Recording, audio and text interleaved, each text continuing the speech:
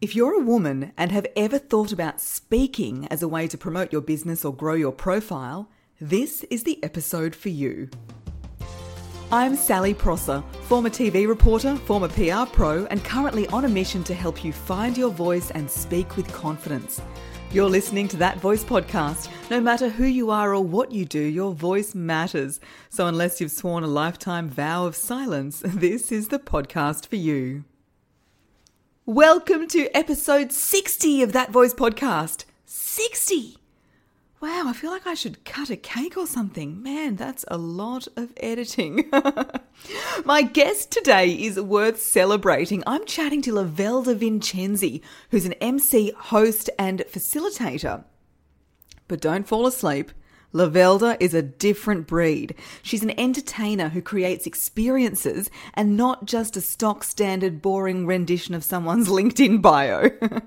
Lavelda also helps other female speakers get out there on stage where they belong and get paid for it. Before we chat to Lavelda, I do want to remind you that today is the last day to join my members-only community for just $22 a month or $220 for the year. If you want to learn all the skills to speak with confidence and release a voice people will pay attention to, then this is where you do it. I would love to welcome you. Head to the link in the show notes.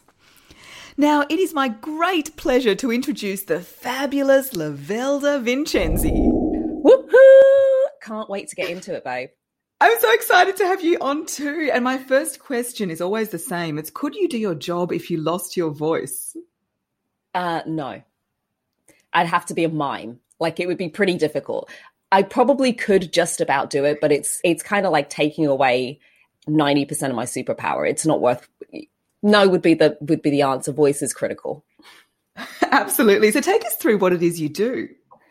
I'm an MC, moderator, and host, which means I introduce speakers to stage. So in that regard, I absolutely could not do my job without my voice.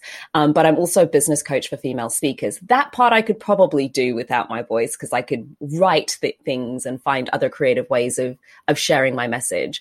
But I prefer to use my voice to share my message. So it wouldn't be as much fun for me. And how did you get into it? Quite accidentally, I thought emceeing was speaking's second cousin removed. And so if I couldn't get a speaking opportunity, I'd say, do you have a host? Having done the job myself now professionally, I can say the organizers who booked me, not a great move. I didn't know what I was doing at the time, but thank you. Thank you.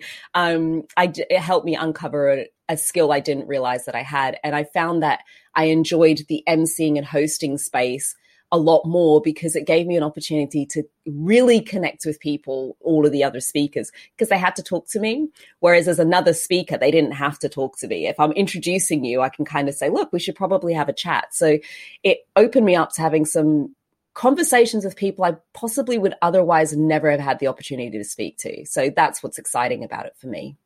Absolutely. Having done MC work, I totally agree. One thing I will say, though, I think there's a real misunderstanding of the work involved in being an MC or a host. It's kind of like an afterthought, and here you go, we'll just give you some really crappy notes of people's LinkedIn bios that you can read out, and then there you go. What, the LinkedIn bios they haven't updated for 6 years, those ones. Yeah. There is, I would say, more work in hosting than in speaking, wouldn't you say?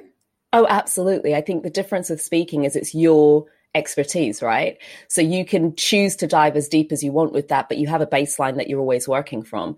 With hosting, it's a different event. It's a different group of people. It's a different audience. It's a different set of people that you're introducing. And so each time, the skill is still there, but you have to kind of hit reset. So if I had a one approach fits all type methodology, you've got to think some events are more, they're just looking for a different sort of energy.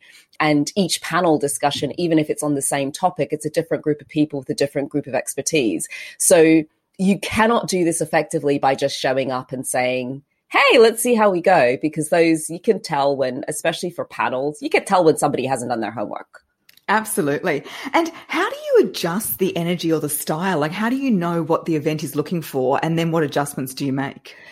For me, it's twofold. One, it's knowing what I'm about. So I stay authentic to myself, because there's certain events we're not a great fit for every single event out there. And I think as women, we need to remember that there are things that we are inherently really great at and we should honor that. And there are other things that, you don't need to learn. What you're great at is good enough. Like, just stick to that lane.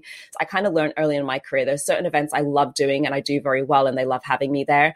And there are other events that feel like a chore and I don't get the same level of results. So I just kind of steer clear of those. And then within that context, again, it comes back to preparation. So I do a lot of work with organizers beforehand. I look at previous events. I want to watch video footage to kind of understand what they're about. But often the clients, especially the ones that approach me, they've seen my show reel. They kind of get that I'm the energy woman. Like, you book me because you don't want a dull event. You want something that's going to have some vibrancy and energy to it. And that's what I bring to the piece. So I'm not so great at the, let's say the kind of more flat educational events. I tend to do business events and business conferences because I enjoy it. And the events that have higher energy and a slightly more relaxed tone where they want people to have an experience. So understand what your niche is and then really go deep on that. And then you don't have to pretend. Absolutely. You're better at the fun, not boring events. Oh, I don't do that. I tried a couple of them and I just couldn't. And some of it's trial and error. I did a few fashion shows for a while. Never again. Oh gosh, no. No. It seemed like a good idea until I got there. And why is that? What was with the fashion shows? So hosting a business event can feel quite challenging. Hosting a fashion event, I remember literally turning up to an event and when I tell you I had nothing, I was behind the scenes talking to the designers to get their bios because the organizer literally sent me nothing. And so when you're in that sort of space, the speakers are getting, they're not even speakers, they're designers. So it was like a fashion show. So I'm having to introduce each of these designs, but I've got none of the stuff up front. So these are people who've thrown hours of their days, weeks, months of their life into producing this showcase. And I, as a host, am supposed to help drum the audience up to be excited about them.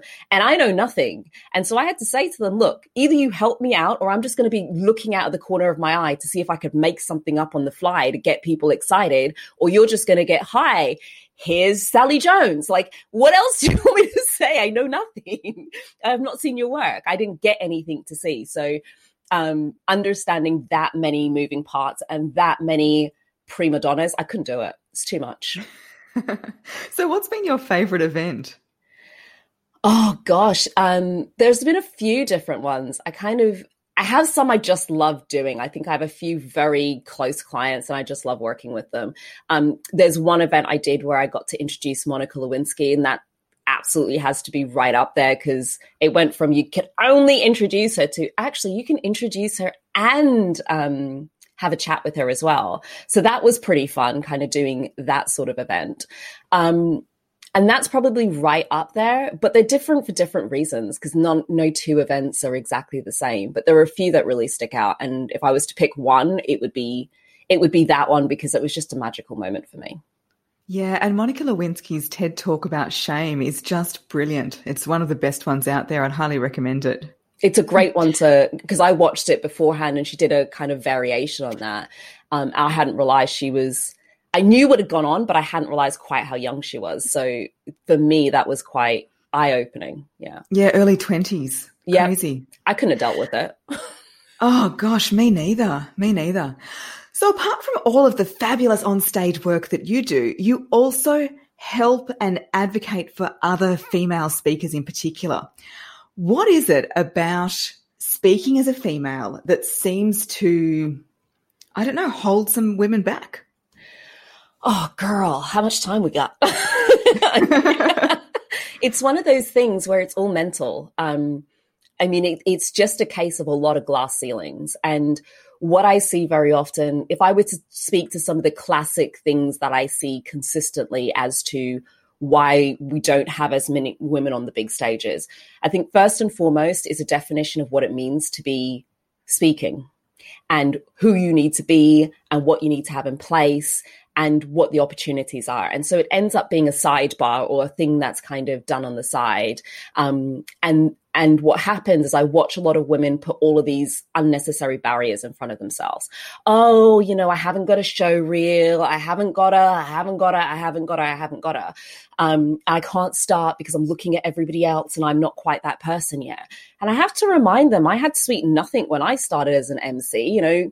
Somebody would offer me and I would do it. And then I just rolled my sleeves up and thought, let me just go and put myself out there actively to do it. So I think the first thing is a shift as to what it means to be speaking. It doesn't necessarily mean, especially now, like the time of recording this, it doesn't mean you need to be on a plane every other week flying around the world. You can do that, but it doesn't necessarily mean that. And it doesn't mean that it's something separate to your business. I think it's quite helpful, especially for female entrepreneurs, to understand that the vast majority of people who call themselves professional speakers are running a business. And that's what allows them to be a professional speaker, because they are still tapped into the market and the experience in which they speak about.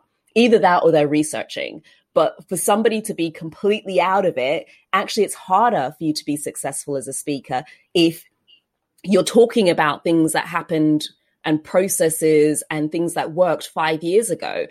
Having a business means that you're current. You can speak to what's working for your clients right now, what's effective right now. Really being a professional speaker is having expertise that you choose to spread globally rather than on a one-by-one kind of basis. So I think it's a lot to do with the definition of what speaking is, and then the story we have around how much time, effort, and energy that's going to take. I kind of flip the script and go, it's the best opportunity it's like it's like free advertising, or more to the point, it's like being paid to advertise yourself, which I just think is the best sort of advertising.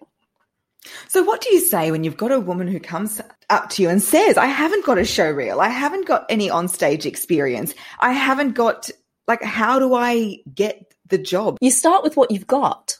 So what I often see is you have a level of expertise, you've got results to a certain point with your clients already, but you haven't promoted yourself as open for business for sharing this expertise much more broadly. It's really fundamentally starting a speaking business or creating a speaking income is no different to creating any other business. You select a target audience that you're going to be approaching. So you kind of go, who is my message really great for? So if I want to make money speaking, am I really a corporate speaker? Is that where who's going to want this? Who's going to want this content?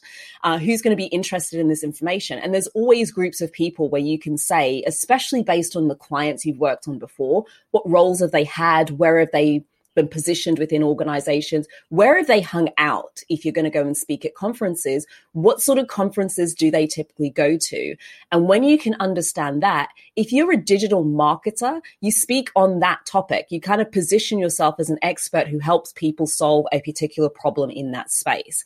Now you want to find where your clients are going to hang out, and you pitch to those organizers, or you pitch to those companies to say, look, let me come in and run a workshop for you, which is speaking, by the way. It's just not keynotes, right? When you start to really think anything where you're using your voice to convey a message and being paid for it is speaking. It's just different parts of the speaking industry, which is quite broad.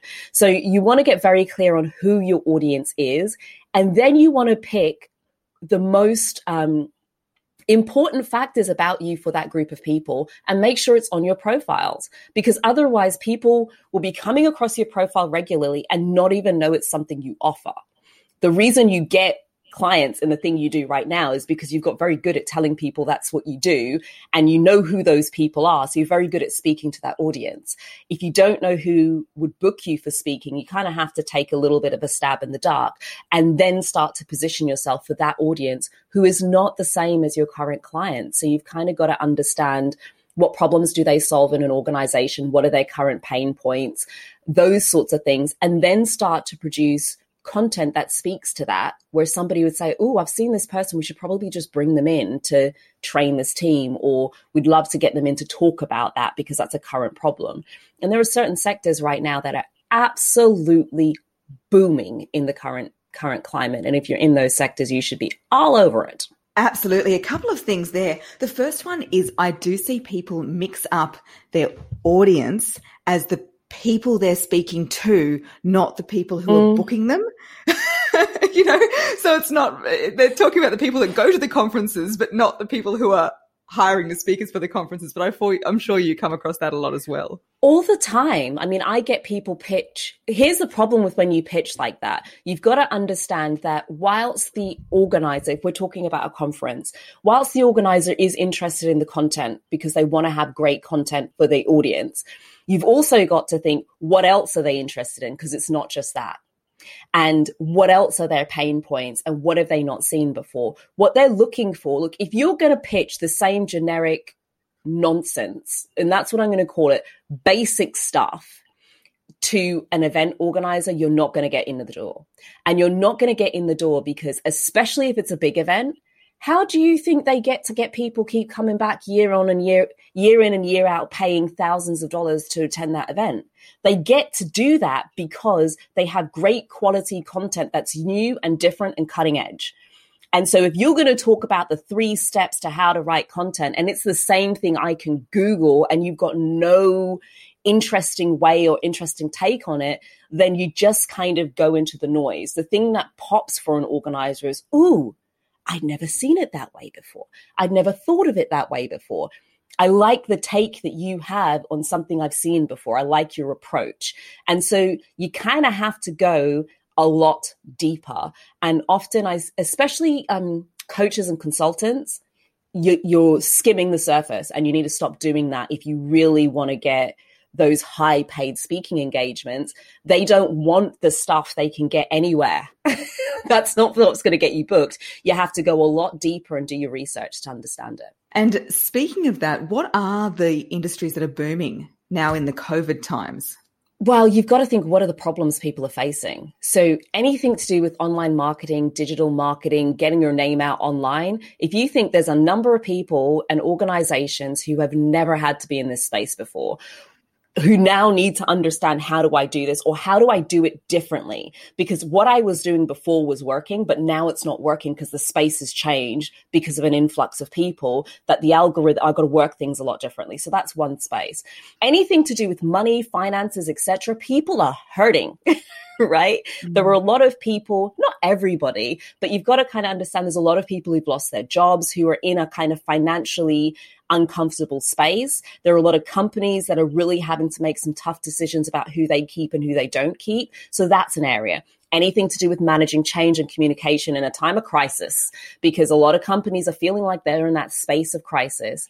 Anything to do with HR, human resources, that sort of space is absolutely flying off. You've just kind of got to take the pulse of what's hot right now. And talks that might have worked before, you may need to reposition it to say the world has changed. I mean, I'm having to do it as I'm speaking now to speakers to say, what do you need to do now to stand out? Where are the opportunities? Because there are always opportunities in speaking. And some areas you're better off starting now because you've got the best chance you've ever had to get started. It's not a time to wait. If speaking has been on your bucket list, you're better off picking it up when people are wanting it, when the demand is there. Don't wait until later and then wait till everybody's doing it. Yeah, and I'd imagine with so many events online, some organisers would be happy to look further afield for speakers. So you've probably got opportunities you might not have had before. Absolutely. If you want to be a global speaker, you can do it now from the comfort of your home. There's no visas, there's no travel costs, and it's not as expensive as you think to get something set up. I mean, you can have a setup for $150, $200, like easily. Professional setup with no challenges at all, professional microphone, professional backdrop. It doesn't need to be overly complicated. It just requires a little bit of time. Or better yet, somebody who knows what they're doing. Ask questions. Ask questions. Amazing. And what would you say is your biggest success story with a speaker? Oh gosh, there's a few. I mean, I've had speakers who've booked 5-figure gigs as a result of conversations with me, who've gone from really, really great in their space to then, and not being known, to some tweaks, meaning they're now getting inbound inquiries. I've had speakers just book gigs like, It's kind of like, I don't know where to find speaking gigs. To Lavelda, I just did 5 this week. Like, it's actually insane the number of engagements that are now coming through since I got active. I had to double my prices because it just got a bit ridiculous. So yeah, there's a lot of them. That is so exciting. So how can people work with you if they want to get out there and get a bit of that Lavelda magic? Oh, I mean, just DM me, to be honest. I'll give you all the free gifts. So you can go on to worldclassfemalespeakers.com/speaker marketing blueprint. And that is how I collected all of the marketing assets, the testimonials, the video footage, etc. Like literally using what I did that grew my business quickly is I used every single speaking gig as a marketing opportunity. Like, I went ham. And so it literally talks you through how to do that. Or connect with me on social media platforms. Pretty much every platform, I'm Lavelda Vincenzi. I've just kept it nice and simple. So whether I'm most active on LinkedIn, Instagram, and Facebook, those are the best places to connect with me. If you tweet me, I'm probably going to miss it. Fantastic. Lavelda, was there anything else you wanted to add? If I'm to end with one thing, it would be, if you are a female speaker, understand that the marketplace is now actively crying out for more women. And if you're a female speaker of an ethnic background, if you're a female speaker who is lesbian, gay, disabled, any of those other sort of, let's call them minority or underrepresented categories, you've got even more of an opportunity right now because there's such a spotlight on inclusion and diversity. And organizers are actively looking to have gender balance and more diversity on their stages. However, what I will say is the reverse of that is the reason I got into this game when I noticed there weren't as many women on stages is because women are actually harder to find. And that to me is a fixable problem. Like, absolutely, you can fix it today, update your LinkedIn profile, get out there and really spruce that stuff up. And if you're having any challenges with it, get in touch. And I'll let you know what I've got going on at the moment so you can join one of my masterclasses or intensives or something like that to really understand how to position yourself effectively. You fix that problem and you're so much further. I kind of feel like you're 50% of the way there if you can just be found. Love it. I'm sure a lot of women are heading into your DMs right now. Lavelda Vincenzi, thank you so much for joining That Voice podcast. Absolutely delighted. Thank you for having me, Sally. Thanks for listening to That Voice podcast. For episode details straight to your inbox, leave your email at www.thatvoicepodcast.com.